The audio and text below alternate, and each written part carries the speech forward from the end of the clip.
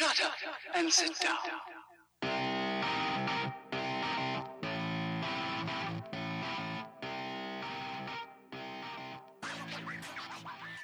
Hello, strangers, and welcome to the latest episode of Strangers in a Cinema. I am one of your co-hosts, Paul Anderson, here as ever with regular co-host Pete Wall. Pete, how are you this week? It's good to be back. I am not going to say the truth, which is that I am tired beyond belief. So what I'm going to say instead is I'm absolutely buzzing. We're going to have a great show. Cannot wait to get our proverbial teeth into it. But seriously, though, it's that feeling, Paul, is it not? That when you step into the podcast recording zone, you go from being sort of exhausted by the arduous tasks of the week, and you suddenly become energized because we're going to talk about films for the next hour. So I'm in for that. I'm very psyched to be here this week. I think it's been a strong week for releases.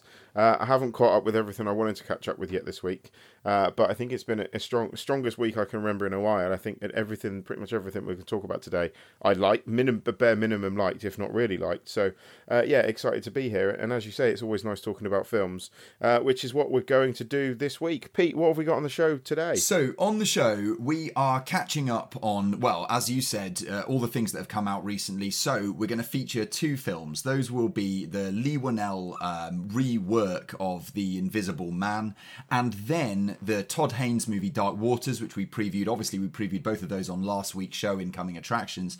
In addition to that, we have all the regular sections of the show. At the very tail end of the show, that means credits. Before the feature, that means coming attractions that are coming to screens near you this week. And before that, we've got popcorn movies, reviewing and rounding up the other stuff that we've watched that isn't maybe the new releases of the week.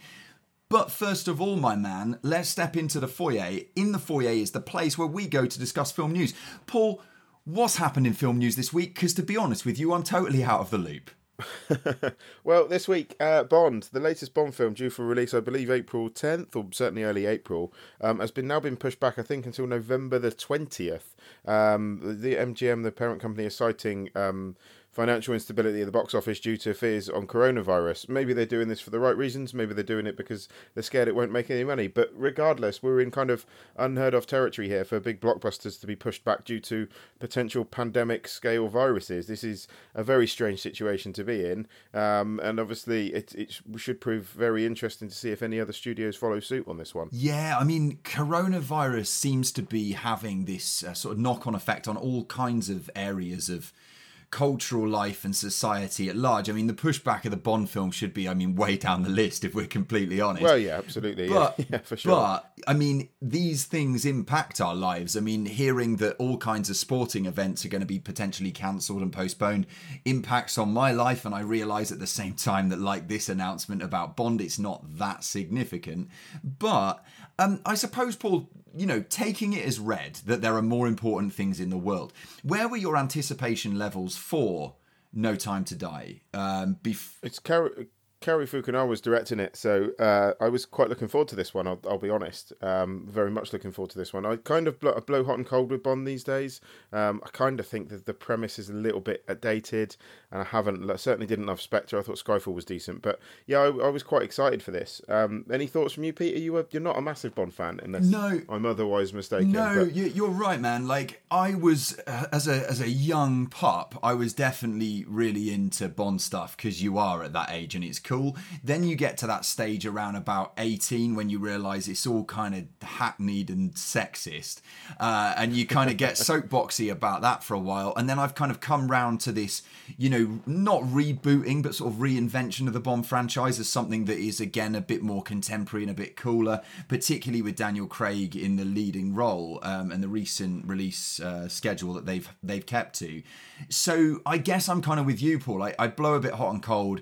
I kind of look forward to them as big cinematic events, but I don't go in with massively high expectations. I go in expecting some good old-fashioned popcorn fun. And when it's Cary Fukunaga, let's not forget, this is the guy who made Sin Nombre, which is a superb piece of cinematic work. And so if he can bring half of the sort of heart and sort of sumptuous beauty of that movie to Bond, then I'm all for it. And there could be many other directors that I'd be less excited about if they were helming the project. I'll put it that way. Yeah, no, absolutely. I think the other thing that may prove interesting for this is if the coronavirus continues at the pace it's continuing at, is whether or not we see some of the smaller cinema releases pushed onto streaming services.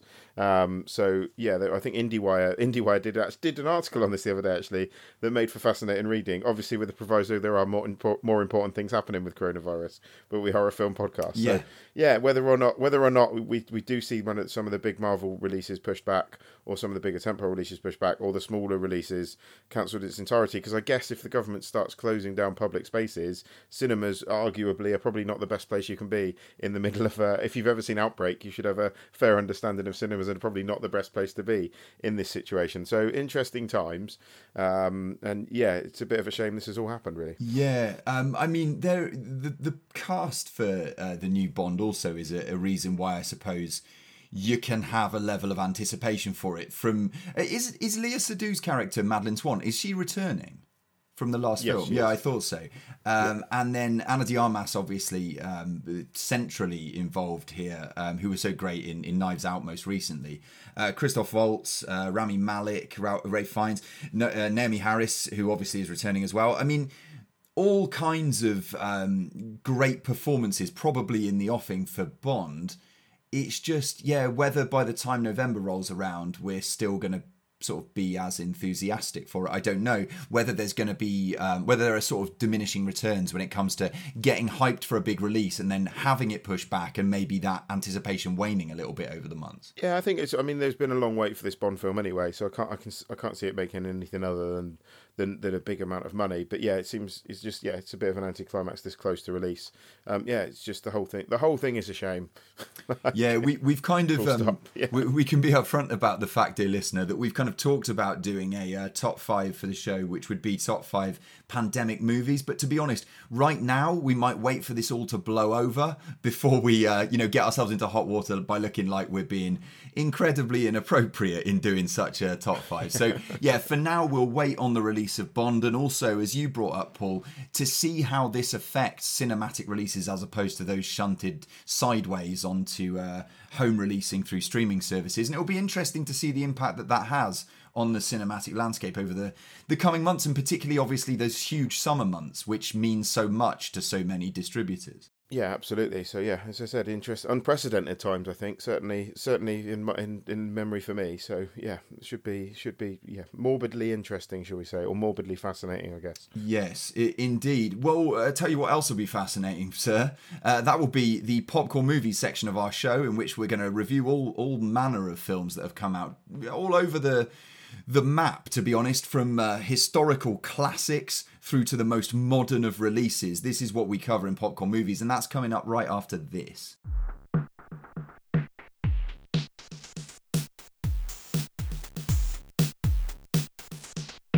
Okay, so back we are with Popcorn Movies. As Pete mentioned before the break, this is any film of any age that we've seen generally in the past 7 days. The first one I wanted to start with is a new release that we did feature last week that's doing the rounds on Curzon Home Cinema at the moment, and I believe in a limited run of cinemas across the country. This is Portrait of a Lady on Fire, the latest film from director Celine Sciamma, starring Naomi Millan and Adele Hanel. Which is highly anticipated. This is a love story. Basically, it's set on an isolated island of Brittany at the end of the 18th century. A female painter is obliged to paint a wedding portrait of a young woman. So there's 2 young women. One of the young women, played by Adele Hanel, basically is being forced into an arranged marriage she doesn't want to be in. Naomi Millan plays the painter who comes to stay with her. Her mother's commissioned this painter to paint Adele Hanel's character for the husband to be. Adele Hanel's character does not want to be painted, has proven difficult to work with in the past, and Naomi Millan's character has to paint her from sort of brief glances and memory because she won't pose for her. Suffice to say, they fall in love, and what follows is, I don't know how many times I can say this year, I feel spoiled already. What follows is one of the most beautiful films my eyes have ever seen in parts, Pete. I'll be frank with you. It is a meticulously shot film. The performances are absolutely incredible. There's some set pieces will just melt your heart immediately. Like it's sexy where it needs to be in all the right ways. It's very interesting to see this film from the perspective of a female gaze. Celine Sciamma did an interesting, I think, interview with The Guardian the other day about or maybe The Independent actually, about how everything we've seen is from the male gaze. It's very interesting to see this from a female gaze perspective, this love story between the two young women. It's heartbreaking in places. It's fast. Such a good film, Pete. Such a good film. It's an incredible piece of work. It's deservedly hyped. The performances, as I said, are superb, and I would be very surprised if you don't immediately fall in love with this. Took a while for me to warm up to the characters, but I think that's kind of where you're meant to go with it. But when I did, I fell in love with the film as the characters are with each other. Yeah, I mean, I can be confessional on this podcast. I'm going to increasingly do that probably over the weeks, I think. I started watching A Portrait of a Lady on Fire, and I got maybe 5 to 10 minutes in, and I stopped. Not because it's anything other than what seemingly is a beautiful piece of work, and certainly from what you've said, it sounds like it is that very film, but I got that far through and I thought, I'm just not in the right frame of mind. I was overtired. I was feeling a bit grumpy. And I was like, this is a film that deserves my full and undivided attention. So I'm going to give it that attention in due course, probably by the time the next podcast record rolls around. So don't be surprised if it comes up in my popcorn movies next week. No, I'd be interested to hear what you think. And yeah, absolutely. As I said, I didn't when it first started. I'd say it took me sort of 20 minutes, half an hour to really get hooked into it. Probably longer than I thought it would. So I would say stick with it. But it absolutely rewards your time. And again, I think when I come to watch it again, I think it will certainly reward multiple viewings. But yeah, it's an incredible piece of work. And one of my favourite of the year so far. Yeah, really, really good film. Not one of my favourite of last year is my next or first popcorn review, I should say, for this week, and that is the latest incarnation of Child's Play. This one directed by a man called Lars Klevberg and starring Aubrey Plaza as a slightly unbelievable incarnation of a young mother. I would state here early doors. Child's Play. I don't go in with huge expectations because I have very faint memories of the original. I didn't watch the sequels, and I'm not really on that particular bandwagon, so I wasn't going into this viewing of this movie.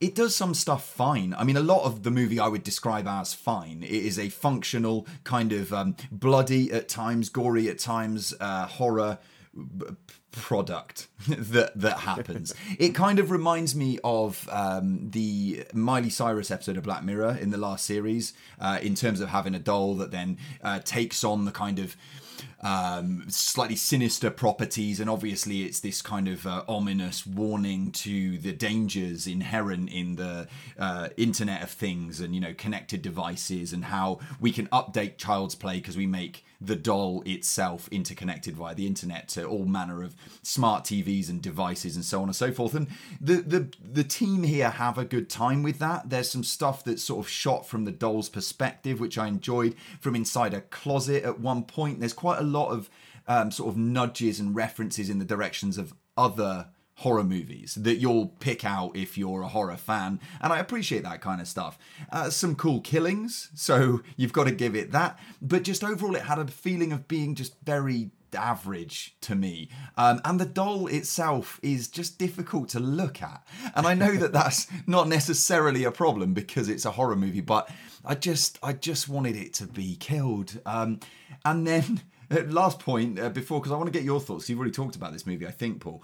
The kid in this was very distracting because he looks exactly like Elliot from E.T. I hadn't thought of that until just now, but yeah. Yeah, to the extent that I looked it up and I was like putting the photos side by side, checking out. Honestly, it's uncanny. But yeah, Aubrey Plaza's performance I'm not sure about in this movie. And to be honest with you, I'm not sure about Aubrey Plaza as a dramatic actress. I know this is a genre film, I know it's a horror film, but when she has to do domestic drama stuff, not so much. As a comedy actress, great. I don't know, man. I didn't go for it. I'm not here to give it a kicking necessarily. I just thought it was all right. What am I missing? No, I pretty much agree with you. I think at the time, my expectations were so low, and I came out of it thinking actually that was a decent stab, no pun intended, at rebooting the series and doing something a bit different with it. Unlike you, I have seen the original and all the sequels, so I do have something of a fondness for the series. The original Child's Play, for me, actually, is one of my favourite horror films. I think it's a really underrated piece of work, and it's creepy as fuck in places, and still is quite effective. But they've all basically they've all basically distanced themselves from this movie as well, haven't they? The original team have distanced themselves from this movie and are doing a TV series. I think somehow everyone's got rights somewhere to make some form of Child's Play thing. So yeah, they have distanced itself from it. Yeah, to be honest, I think when I came out of the cinema, I'm kind of with you. I enjoyed it at the time. I quite like some of the grisly set pieces, as you said. I thought the film was fun. That being said, like, that you've brought the film up now, it's the first time I've thought about it since I watched it at the cinema, and I haven't even thought to check, oh, when's it out on Blu-ray? Can I rent this? Hasn't crossed my radar or crossed my mind at all. So there we go. Maybe that tells you all you need to know. Yeah, I mean, it might be just one of those though, right? Where when you're confined to a cinema and that's all you've got in front of you, you can really wring every last drop of, enjoyment and quality out of it. Whereas watching it at home, I guess I was more aware of, like, there are other things in my house that I could do instead of watching the rest of this movie. But it's not bad, man. And like I say, the little kid who looks like Elliot, he's pretty good. And the bit where, some character gets horrendously mangled in a few different ways at certain different points in this movie, I'm all for that stuff. I just wish that I cared more about any of it as it was going along, because it just I'd kind of shrugged, I guess, as my review of this movie. What else have you got this week, Paul? So another one I've watched this week was The Call of the Wild. This is the Chris Sanders directed Disney release that I think kind of sadly has been a bit of a flop for Disney. From the posters, this stars, well, not from the posters, this does star Harrison Ford and a plucky but badly behaved CGI canine called Buck, alongside Omar Sy, who is one of the standouts here, I think. Dan Stevens appears in this. Karen Gillan turns up in this. There's a lot of quite surprise faces in this. This is an adaptation of a very beloved and quite old novel called The Call of the Wild. I may be mistaken. Basically, it tells the story of a dog who is kidnapped from his original what's the word I'm looking for here? Privileged lifestyle, happy lifestyle. Kidnapped, taken up north, and kind of sold into being a working dog. Starts to carry a dog sled across the Yukon in Alaska, and feels the call of the wild, Pete, shall we say, more and more as he has adventures with various characters that he meets. One of those characters being Harrison Ford, but despite what the poster is trying to tell you, Harrison Ford is not the star here, and is not in the film anywhere as near as much as you might think he is until, I'd say, the final third. The star of the film is very much the plucky CGI dog who, on his own, is quite a charming CGI creation. The problem comes is when you put a quite effective CGI against live action, and it still doesn't blend quite well enough. So it's quite distracting. I can't help but think there's certain scenes they could have used the CGI dog for. A lot of this could be done with an actual dog, and you would have had a slightly more effective film. That gripe about the effects aside, I quite enjoyed this, I have to say. Like, I didn't have any expectations at all going into it, and it's a pacey adventure. It blitzes along as fast as dogs can carry the sled. There's a very exciting avalanche scene that I reckon everyone should check out. Harrison Ford is putting his heart into this. He's good in this.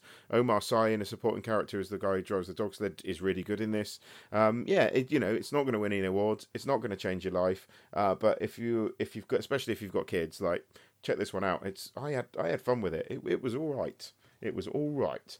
I can't be my authentic self and not say, my God, I can tell when you've written some of your lines. Because when you say it whips along as fast as dogs can pull a sled, where is that? So, I see. It's something that it's a pre-written. It's not come off the dome. If we were battle rapping, I'd disqualify you, Paul. Why? But those are my words in a review I wrote. No. I know they're your words. It was just like, it reminds me of when when was that Harrison Ford who said about George Lucas, "You can write this shit, but you sure as hell can't say it," about the scripting of Star Wars. I think I've got that on the mind because Mark Hamill was in my Chucky movie. Right, that I didn't okay. really care about. He voiced Chucky, didn't he? Yeah. He did indeed. Yeah. Yes. Although now, if I read anything off writtens, then you're very much entitled to call me out immediately. That's fine. That's fine. what I've got though on my side, Paul, is The Art of Self-Defense. My second popcorn movie for this week is that movie. This is the second feature from a director called Riley Stearns, who is a Texan director who was previously married to Mary Elizabeth Winstead.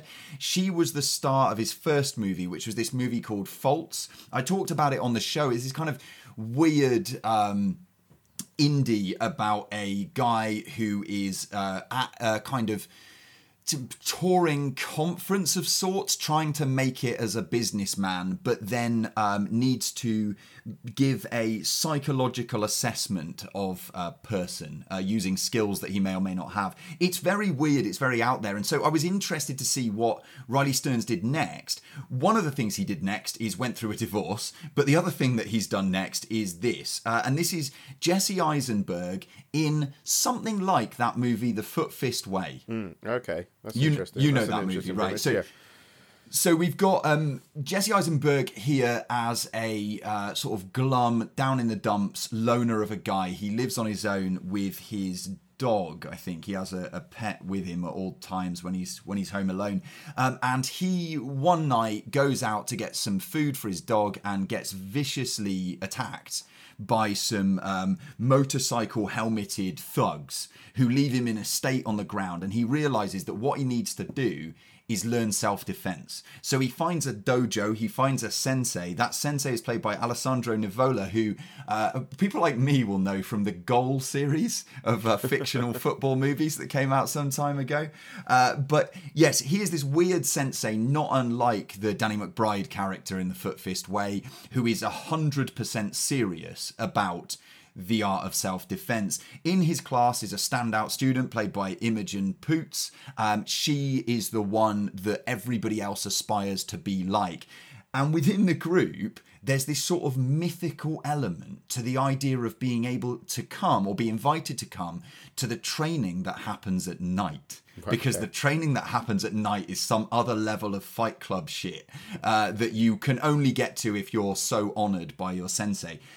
It's weird, it's kooky, it's kind of downbeat at times. There are laughs, but Riley Stearns isn't really a guy for like broad humour so much as he's a guy for kind of discomfort and sort of twitchy material. And that suits Jesse Eisenberg. So I think it's really well cast.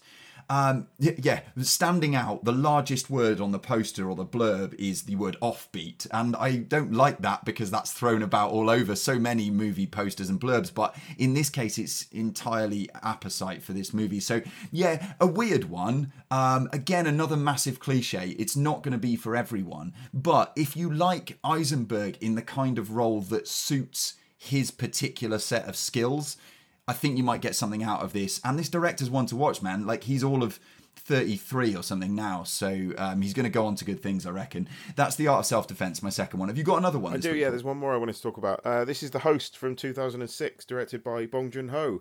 I haven't seen this probably since 2007 when it came out, and I'll be honest, I'd forgotten quite how good this one is.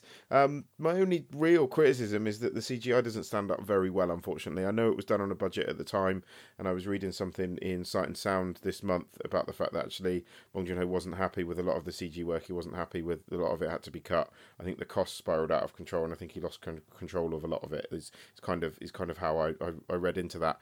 That aside, though, it's oh my goodness, Bong Joon-ho is such an incredible filmmaker. Like, anything he turns his hand to is just fantastic. As one might expect, it's not just a monster movie. It felt weirdly. We joked earlier about doing top 5 pandemic movies. The Host should come up because there's so much in this about misinformation. There's so much politics in this about how the South Koreans don't necessarily trust the Americans. There's just so much more to this than meets the eye originally, and it works on both levels: A, as an entertaining monster film, and B, as just this incredibly insightful satirical piece, like skewering the politics of South Korea at the time. Like Bong Joon-ho he's a master filmmaker, and if you haven't seen this, it's one of his earlier works. Find it, check it out. It's great. Yeah, I mean, the South Koreans' feelings towards the Americans when the whole monster calamity is brought about by an American scientist bunging a load of chemicals into the Han River. Into the river. Yeah. Subtle. Claim to fame, my ex-girlfriend's ex-boyfriend gets killed by the monster in that movie. Oh, wow, okay. I like that. 6 Degrees or something. Yeah. I'm doing this, a new feature now. I've got 6 Degrees to Tallulah Riley last week, and 6 Degrees to Bong Joon-ho this week. So there's that. But yeah, no, totally with you, man. It's fantastic. It's one of the reasons I moved to South Korea, actually, which is something that I've not mentioned, but I actually spent a bit of time in South Korea in the past. So yeah, it's fucking great. And if you haven't seen it, watch it. I think you've read the same piece as me in Sight and Sound, perhaps, when Bong was mentioning the fact that he when he made Barking Dogs Never Bite, is that the first movie that he made, which I haven't seen. I've got to be completely honest, I haven't seen it, and he absolutely bombed. And then it was only after some people saw potential in him that he even got to make another movie, which of course was Memories of Murder, which then established him as this force. So thank goodness for people who have faith in filmmakers, really. Yes, and thank goodness for Bong Joon-ho, I'll be honest, because he's incredible. I've said that already in the podcast, I'll do it again, I'll say it in many other shows. Absolutely one of my favourite directors working today. But he doesn't have a film out this week, unfortunately, but some other people do. And after this, we will let you know what is coming up in coming attractions.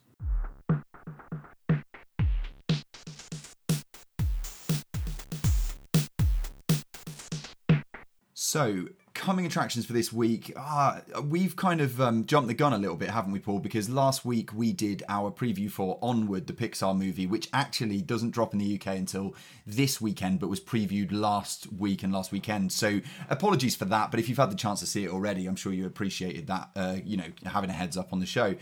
We'll get to this week's releases, though, the first of which is Military Wives. This one from director Peter Cataneo, starring Kristen Scott Thomas and Sharon Horgan, amongst others. Sharon Horgan, of course, from Catastrophe, and Kristen Scott Thomas from all manner of both English and French language movies.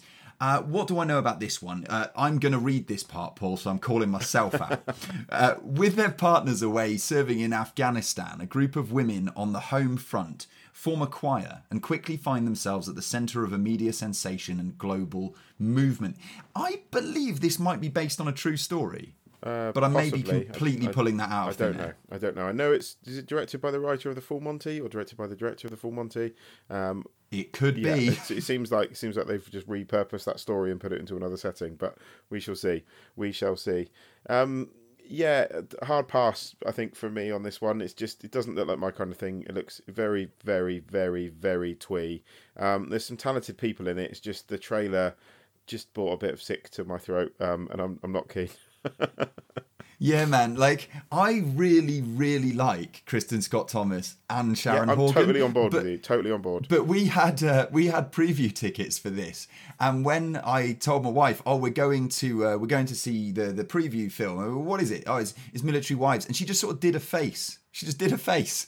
And I realised I also felt the same way as that face, which was like, I have no burning desire to see this movie. So we may well catch up with it in due course on sort of a quiet Sunday afternoon. But for now, maybe we'll give it a miss. It might not feature next week. Sorry, Military Wives fans. We'll get round to it in Popcorn Movies at some point, I'm sure.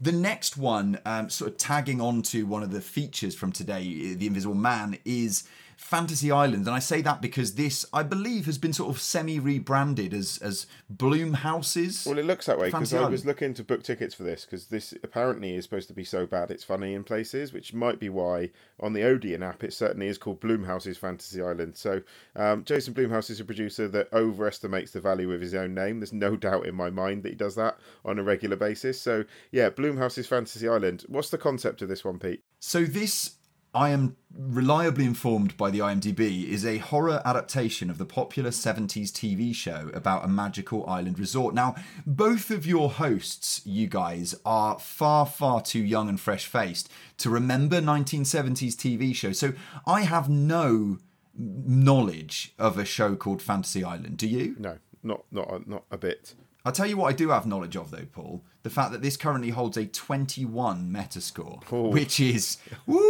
pretty damning. I mean, we got people here. We got Michael Pena's here. He'll take a check. We've got Maggie Q. We've got Lucy Hale, who's not too bad in places. Yeah, it doesn't look promising, though, does it? Oh, Michael Rooker. He loves a check. Yeah. He's here. Yeah, I don't know. I don't know what to say to you guys other than... Maybe steer clear of this particular Fantasy Island, or don't. I mean, because as you said, Paul, so I'm going to this one. I'm 100% signed up for this. This is exactly the kind of film that I like. Is the wrong word? This is exactly the kind of film that I like to subject myself to, shall we say? be honest, Paul. You're going to have this and its subsequent 3 or 4 sequels in some kind of box set in about 5 years' more time, than likely, yeah. sitting on your shelf. Called Blumhouse's Flops or something like that. Right. Well, let's hope that it is so bad it's funny, because then we'll talk about it on the show. If not, we might not bother. We've got one more for this week, which is Escape from Pretoria. This one seems to be one of the sort of 5 or 6 films per year now that stars Harry Potter himself, Daniel Radcliffe. This from a writer-director, I should say, called Francis Annan. I don't know a lot about it. Based on the real-life prison break of 2 political captives, Escape from Pretoria is a race-against-time thriller set in the tumultuous apartheid days of South Africa. I have a feeling this might be Daniel Radcliffe doing an accent and some proper acting. Thoughts? Yeah, I thought the trailer. I don't think the trailer was particularly well cut together when I watched it, to be honest. And I think it's difficult because my anticipation for a film can be, well, that's the whole point of a trailer, I guess, can be that sort of either sinks or floats based on the quality of the trailer. And I just don't think the trailer made this look great. Daniel Radcliffe's an actor that I like, and I like the fact he's mixing up his projects. He's doing a few different bits and pieces, which is all good. So I'd happily give this a go. How easy it will be to watch, I don't know. Whether it gets released, I think actually it might be coming on Curzon actually, which always makes life a bit easier. But yeah, I'm totally on board for giving this a go. I like Daniel Radcliffe. He seems like a really nice guy, and more power to him. So no, the other side of the coin from me. Fuck this movie. It has the worst film poster of the year. Hands down. This looks like a UFC fight promo poster where they just take 2 completely different images and then push them together with a vertical line running down the middle. Have you seen it? I'm just looking at it now. So keep the guys entertained. Check the poster. It is atrocious. It looks like a joke. Break out before it breaks you. Pow. Yeah, this looks bad. Yeah. I feel like this might run Fantasy Island close for worst movie that we're previewing this week. But we'll see. Yeah. The rest of the show is going to be unflinchingly positive, though, because we've got great stuff to get our teeth into. But yeah, I don't know about this at all. I think this is one of those that Radcliffe, as you say, is kind of dipping his toe into a few pools, and maybe this pool's full of shit, because it does not look good. But anyway, that's coming attractions out the way for this week, which means we can get into the meat of the show. I can't wait till our feature reviews next week now. So we've got potentially Blumhouse's Fantasy Island and maybe... Onward. We'll definitely do Onward. There we can go. do Onward. There's going to be some positivity in Onward. There you go. We'll do Onward and Fantasy Island. I have spoken. Perfect. Well, this is a perfect time for us to duck out. We'll be back with 2 feature reviews, the first of which will be The Invisible Man, right after this.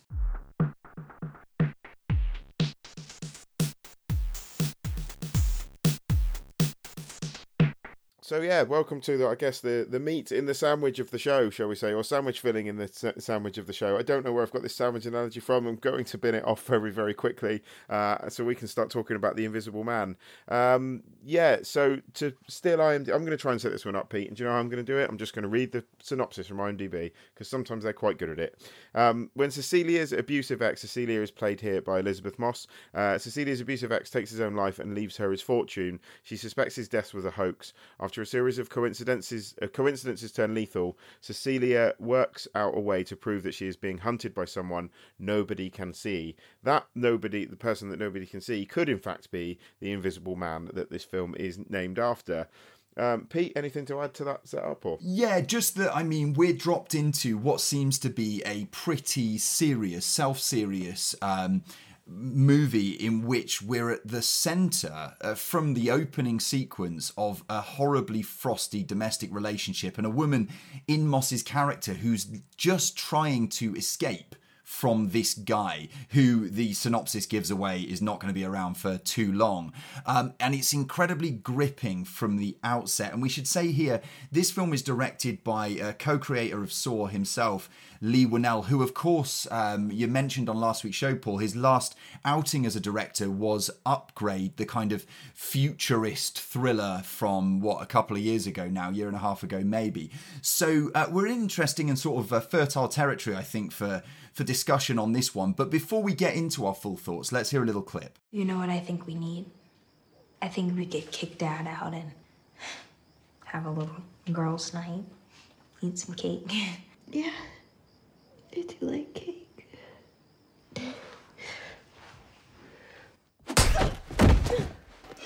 Oh my God. Sydney, are you okay? Why would you just stop, Dad! No, Sydney, I didn't. No, What happened? What happened? She hit me. What? No, James, I did not do that. Sydney, I would never hit you. I love you. I would never do that, James. It was him. He's here, I swear to you. Enough. See, enough. Just stop it. Are you okay? I don't want to stay. Sydney, I'm sorry. I would never. Hey. See? Right now, my priority is getting my baby somewhere safe. Do you understand? Yeah, I think it's interesting you mentioned before the clip about the fact that we're launched immediately into this kind of this horrible, controlling domestic relationship. Elizabeth Moss's character is certainly subject to some abuse, certainly with like gaslighting gaslighting would certainly be the appropriate description here.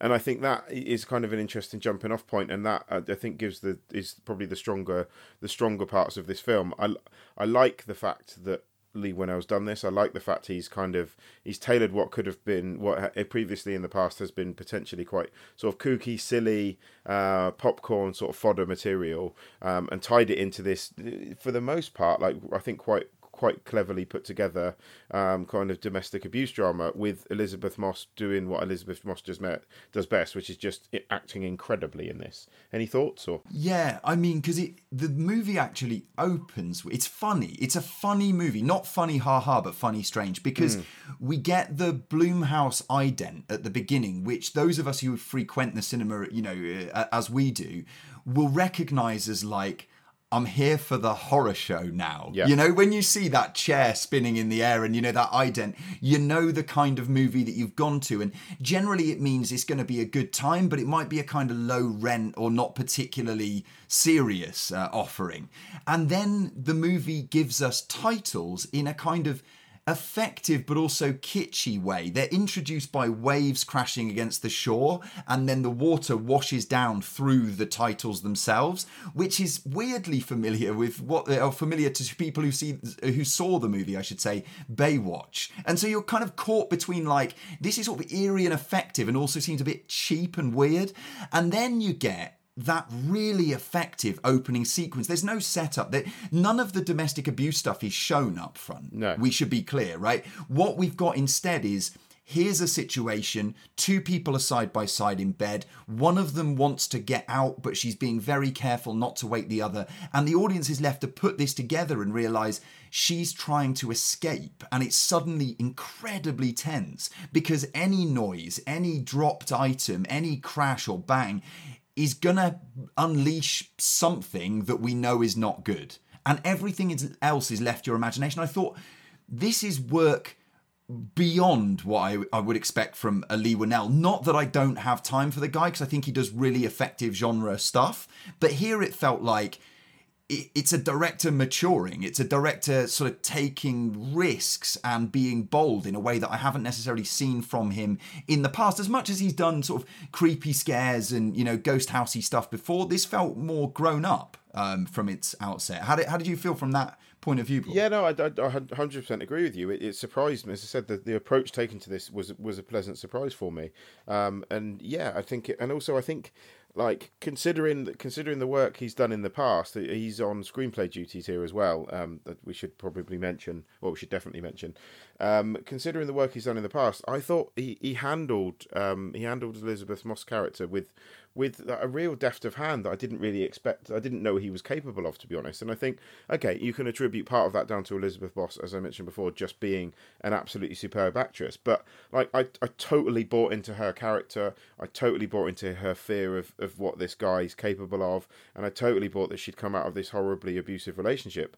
And like the kind of, for most of the first half of the film, I was just like, what am I watching here? Like, this is not what I signed up for, but I'm into this. This is a good film. Like, this is not a Blumhouse, as you say, not a Blumhouse film. Like, and I was 100% on board with it. And I was just like, okay, I really like the approach they've taken here. This is something quite different. This is a bold move with an established horror property. This is a very bold move. That's exactly right. And I mean, I sort of had in the back of my mind as it progressed, as she gets out of the house and sort of tries to have some kind of a life and lives in constant fear that he will come back.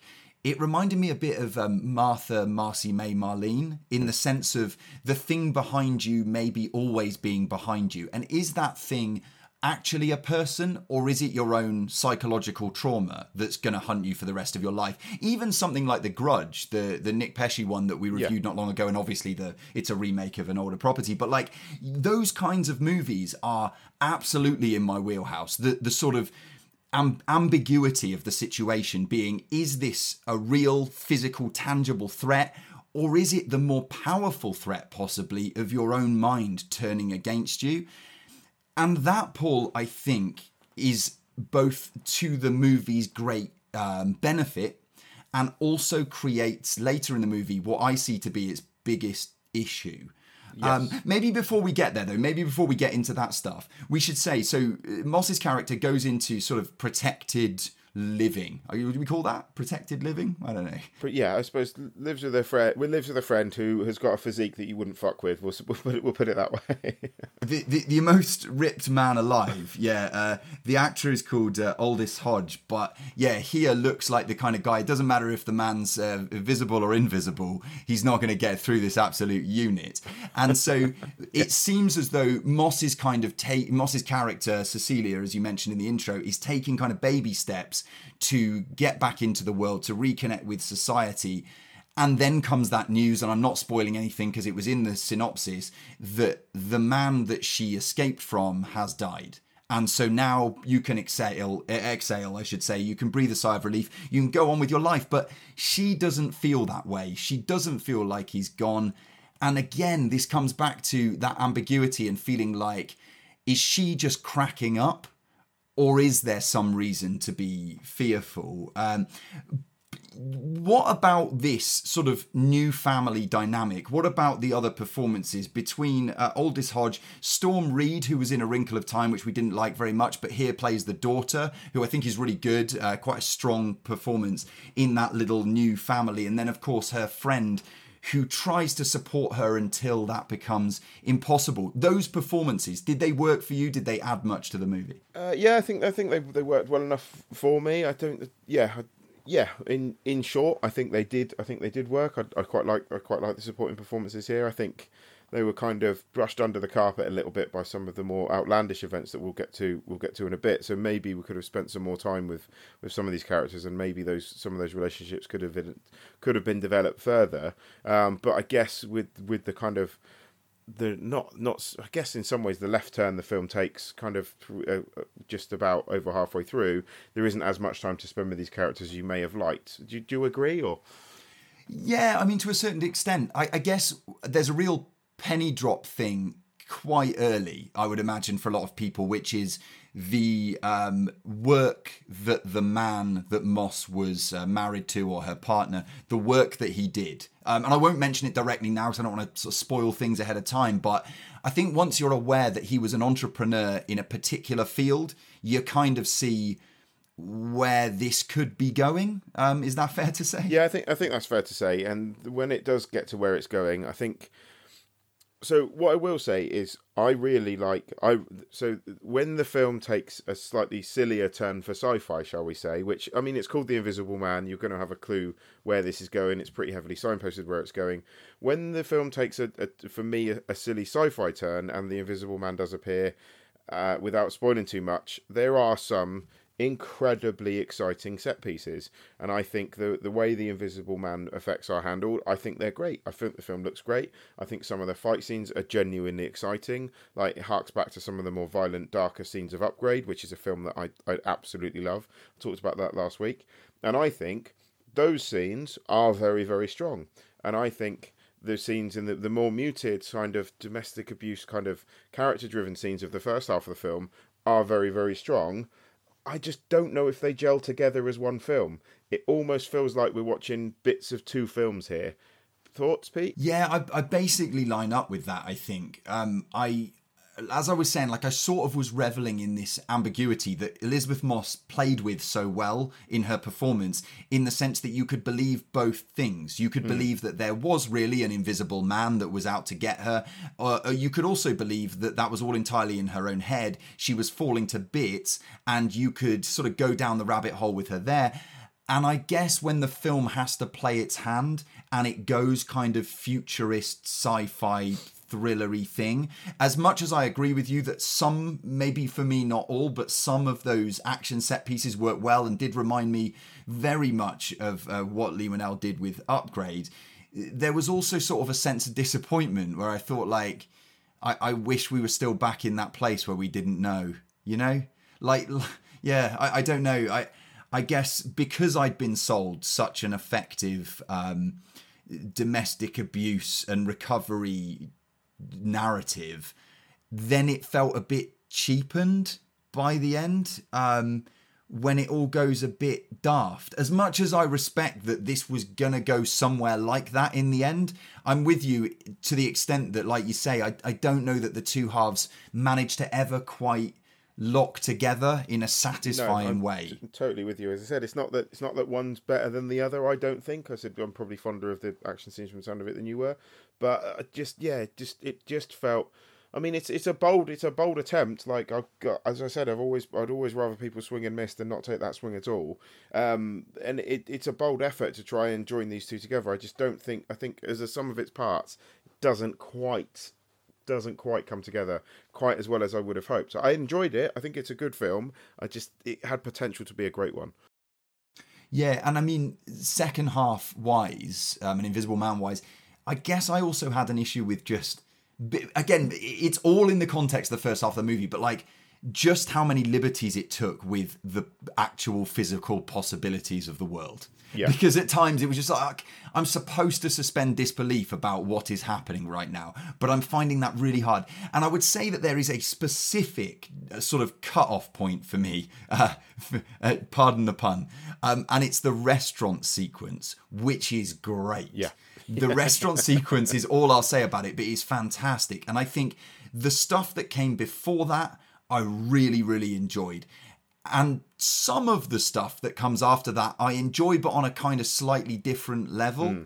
And it's not to say one is sort of higher or lower or sort of be pejorative about the second half or the last third. But yeah, I wanted to love this movie a lot more than I ended up liking it. Yeah, I think that's fair. I would say I liked it, but didn't love it, but wanted to love it. I'm totally with you. It's certainly, as I said, all credit to Leigh Whannell for trying something different with this, and like the fact that the first half exists in a pretty commercial sort of horror property is all power to him for it. It didn't gel quite as well as I'd hoped it would. Can we have like maybe an Elizabeth Moss movie where she has a lovely time though? Because that would be nice. Between like Handmaid's Tale ongoing, this her smell last year, Queen of Earth with both Alex Ross Perry movies, which are rough and lots of shouting and crying. I mean, yeah, I'd like to see her be happy, but she's so good at this kind of work as well. Yeah, in fairness. So yeah, solid, but could have been better for me, I guess. I don't know why I've said that. We're not rating things, but yeah, it was solid. I'll give it a 7. No, there's no ratings on this show. What there is, though, is a second feature review, and that feature is Dark Waters from director Todd Haynes, and we'll get to that right after this.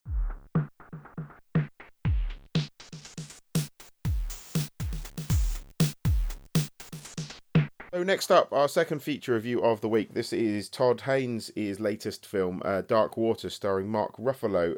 Pete, set this one up for us. Yeah, so this one tells the story of a corporate defense attorney who takes on an environmental lawsuit against kind of all the odds, being that he is a corporate defense attorney, after all, used to defending big business. He takes on this case because it was revealed to him by a local farmer that DuPont Corporation may be, nay are, poisoning the local water supply, and this is having a damaging effect on, first and foremost, the cattle in the local area belonging to that farmer, and then on the wider community, and perhaps really extrapolating things out to the whole of America at the time at which the thing develops. The story is told over a number of years as this man doggedly goes in search of the truth, and is based on a true story. Mark Ruffalo, we've seen with this kind of man on a mission, man on a campaign territory or material before in Spotlight, for example.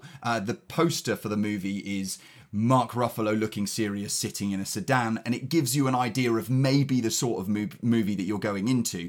But before we go into our thoughts, here's a little clip. They can't go back on everything. Well, they're a titan of industry. I mean, they can do whatever the hell they want. Nothing else matters. They can fight you all they want. It doesn't take away from what you've done. Of course it does. That's exactly what it does. They want to show the world it's no use fighting. Look, everybody, even he can't crack the maze, and he's helped build it. The system is rigged. They want us to think it'll protect us, but that's a lie. We protect us. We do. Nobody else. Not the companies, not the scientists, not the government, us. So yeah, Mark Ruffalo looking serious sitting in a sedan. I like that, and that basically could be the review of the film, and you wouldn't be too far off the mark in kind of knowing what you're getting here.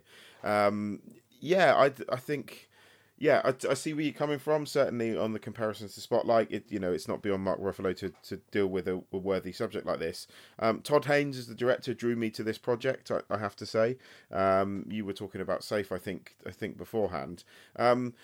The way you mentioned sort of Mark Ruffalo sitting in a sedan looking serious, is that a positive or a negative? I've got to ask. That's where we'll start. Well, I think that's it's an area of ambiguity that I was going for. I mean, because the reason I say it's such an appropriate image, because this man is in a functional car with a sort of functional haircut, looking functionally serious, and the movie feels that way. I mean, the case itself is compelling. Anytime that you hear of a true case from history in which big business threatened the lives of the people, you want to know more. You want to hear about the investigation. You want to see it unravel, and you get that. You get it served up to you on a plate, but maybe the food that you're eating isn't particularly exciting at all times. As much as Todd Haynes, I think, handles the material very capably, it's all got this kind of washed out look. It's almost as if the film is getting tired and sick with its protagonist, which I think is actually to the credit of the director matching sort of form and function here. And it reminded me again of the movie that you mentioned, Safe, in the sense that Haynes did such a good job with that movie of creating atmosphere, and the atmosphere is sort of bleak and dreary and drained. And he does a sort of similar thing, although with a lot more polish, here for Dark Waters.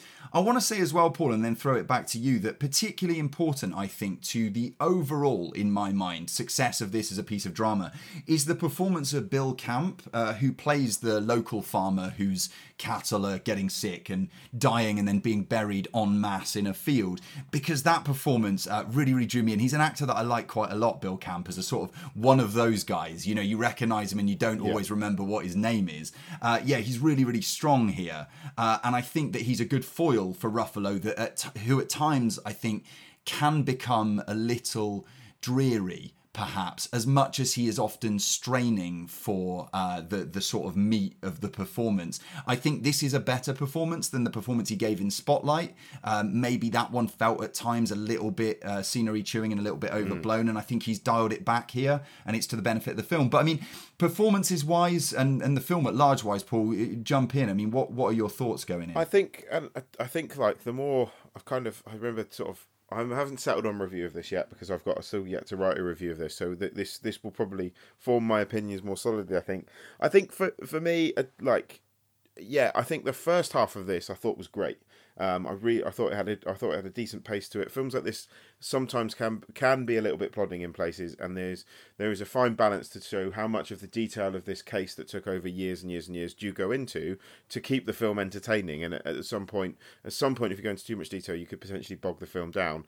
And I liked the fact that this jumped through the years fairly quickly in the first half. Now, whether or not, as you mentioned, it was intentional that as the case got more bogged down for Mark Ruffalo's character and the years went by, for me the pace of the film really, really slowed down in the second half, and the film started to drag for me in parts, and that I think is a real shame, because it's certainly an engaging subject. Mark Ruffalo, as you say, I think this is one of the best performances I've seen him give. Like it's a good film, but not quite a great one. I think it's just a shame the pace slows down in the second half, because for the first half I was fully on board with this, and I was quite into this. I'll be honest. Yeah, it feels like, and I don't have this as sort of gospel, but it feels like a movie that's been pushed, because this is exactly the kind of film you release for your consideration around Oscar season, surely. And it feels like people have lost faith in its possibility of actually garnering those awards. And I think, without wanting to sort of criticize the movie heavily in any way, because like I say, it's perfectly functional. I think it's a good film, like you said, but not maybe a great one. It does feel maybe like the right decision to avoid awards consideration for Dark Waters, because it does just feel like it falls a little bit short. I mean, there are other things for me. Anne Hathaway is cast as a sort of overly recognisable wife to the Ruffalo character, and that sounds like nitpicking, but I sometimes feel as though those like the story here is a human story, and the focus should be on that human story and on the factual information related to the case, and then of course bringing that to life in the best way that you can, in a couple of hours of screen time. And sometimes I feel like when a partner, for example, is cast with an actress or actor who is overly well known, it can just act as a distraction. And I felt that way about Anne Hathaway here. She's fine. The performance is fine. But I'm not sure why we need Anne Hathaway in that role. I mean, all power to her. She should take every role that she can get when the work's interesting. And this certainly is interesting work. But I mean, Tim Robbins is in the movie, and maybe Tim Robbins is a little bit better at blending into the background. So that didn't bother me so much. But I don't know. You remember Anne Hathaway being in the movie? Did it bother you at the time? Yeah, I mean, it's kind of like, to me, it's she's better than these kind of roles. This is probably, this is one of the film's weaker elements. Is just like the wife character again. It's just like is I suppose the wife character needs to be there, but doesn't need to be massively well written for.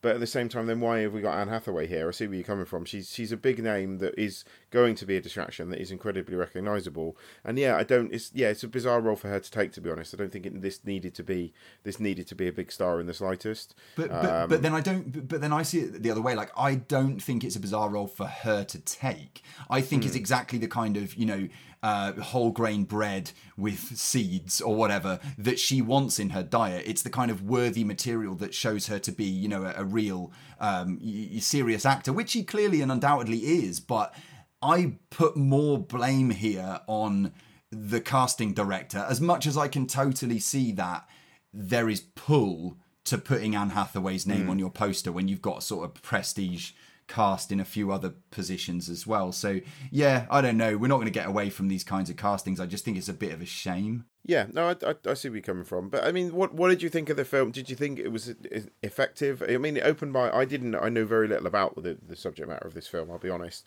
about DuPont chemicals and Teflon and what this film covered, and I came away feeling like I'd learnt a lot from it. So I think in terms of its approach as docudrama, and I do this when I watch films of this nature, I generally go off and then have a look and see how accurate they were. And by all accounts, this is a fairly accurate retelling of events. What did you think of it from that perspective? Did you think it was the right balance? Or? Yeah, I kind of do, but then doesn't that open it up to a very obvious sort of response, which is, couldn't we have just had a really well-made documentary about this topic? Well, this is kind of what I was coming around to. Yeah. This is what I was hoping you would say, Pete. Yeah, well, I've done my bit. I sort of feel like it's functional, but like, you know, Todd Haynes being a director who I think is capable of really good work, and this is fine, but I wanted him maybe to have more license to bring a bit more of himself maybe to the material, whereas here he feels kind of like a director for hire, because you got to get from A to B to C, and you've got to tell this story with a sort of chronology that it has inherent in the story. And of course it's based on a magazine article, which is always the kind of genesis for a film that leaves me feeling a little bit nervous about what we're going to get in the end, you know, because you're expanding on a few pages in a magazine. But does it do a decent job of telling the story of this the Teflon DuPont situation at the time and over those years? It certainly does. Is it kind of eye-opening? Yeah, absolutely. But could it have just been a really well-made documentary that probably would have gripped me even, you know, more strongly than this? Yeah, I think so also.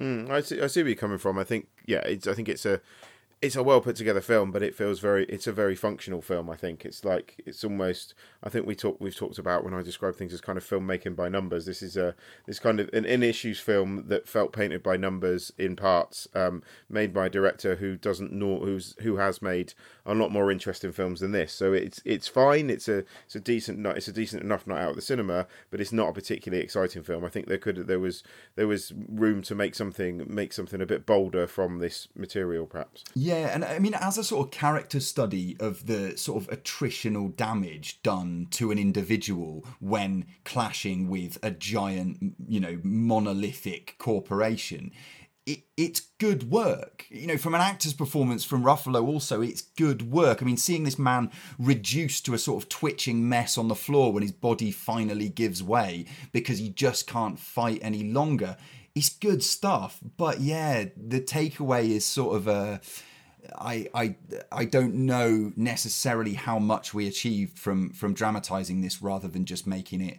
Even it could have been, you know, a limited series, a limited documentary series that might have been able to delve a bit deeper into the major players in the DuPont situation, because we wouldn't have to spend maybe as much time with the central attorney. Who, by the way, is very much still with us and still on the campaign trail. And in the film, in fact, yeah. In the film, yeah, I enjoyed that. The sort of cameo appearances that they mentioned at the end from a few real players, him, his wife, and others. So, yeah, I enjoyed that stuff. I appreciate that there's a lot of hard work has gone into both the dogged pursuit of the truth and justice, and also into the creation of this particular piece of work. But I just wish it had sort of followed through on its punch a little bit more and just floored me a little bit, rather than the sort of jabbing me with facts and then coming to an end. Yeah, and that's not to say it's a bad film. I don't want to kind of end this on a negative, because it's, you know, it's decent. It's decent, but I feel like we've been saying throughout, like, it's not a bad film. It's not a bad film. That's very true, actually. Yeah, it's certainly not. I think you can't make any mistakes about what we're saying here, but then at the same time, we both seem to be lining up on the kind of but yet kind of conclusion, you know? Yeah, absolutely. So I think we'll close it on, it's not a bad film, but... Yes, indeed. But it's not the end of the show, though, Paul, because we have a part of the show that we call Credits, where we credit something from maybe outside the world of movies, although that is not, a requirement of this section. Anything at all this week that you want to give credit to, Paul? This week I wanted to give a shout out to the Final Fantasy VII Remake launches next month on PlayStation 4. Final Fantasy VII is the first video game to have ever made me cry, and I think probably cost me a couple of grades on my GCSE. So I love Final Fantasy VII. I put 100 plus hours into it. I completed everything bar Ruby Weapon. If you've played it, you'll know what I mean. So I'm very excited about Square Enix's remake, where they've rebuilding it from the ground up with a new combat system with incredible looking graphics. They split it into parts, which is a bit odd, but this launches next month, and the Sony have put a demo out this week. There is a Final Fantasy VII remake demo out there, and it pleases me to say, although they've changed the combat system away from turn-based to real-time combat, I absolutely love this demo. It was the most fun I've had with a video game for ages, and I'm incredibly excited about the Final Fantasy VII remake. Just don't expect a podcast for 2 weeks. Well, we'll see how quickly you get through it. I raced through something this week, Paul, and that was fittingly Formula One Drive to Survive. This is a series that people might be aware of. It was on Netflix, the first season anyway, was on Netflix around a year ago, and now we have Series 2 covering the most recent completed Formula One season. I'm not a Formula One guy, Paul. I mean, the last season of this show I watched on recommendation, going in saying I won't care, I don't really care about Formula One. I used to when I was younger and I don't anymore, but it really grabbed me, the first series, because what you get is, I think, 10 episodes in each series that just whisk you through all of the highlights of a race season. So you cut out all of the fat, you cut out all of the stuff that you'll sit through for hours on like a Sunday afternoon, paying additional money to the B Sky B Corporation if you go that way. And instead you get, all of the highlights, all of the great stuff. Although, be aware, the last season of the Formula One included one particular lowlight in terms of the death of a Formula 2 driver, which features prominently in one of the episodes of the show. But in terms of like getting behind the scenes a bit, obviously this is a bit stage managed, we know that, but getting behind the scenes and seeing what it takes to get a Formula One car on the track, I think they do a really good job with that. They have episodes that have sort of different themes that link that episode. So it's not a drama then? So it's not a drama, it is about... It's Formula a documentary One. series, about...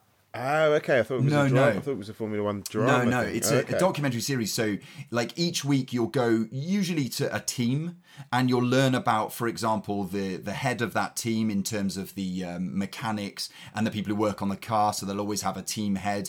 Some of those are really great characters. One of them, in terms of the Red Bull team, is the guy who's married to Jerry Halliwell. So we get him and Jerry Halliwell get in a chopper episode. It's not just about that kind of fluffy stuff. It's really about his boots on the ground work with Team Red Bull and trying to get them sort of relevance within Formula One, for want of a better word.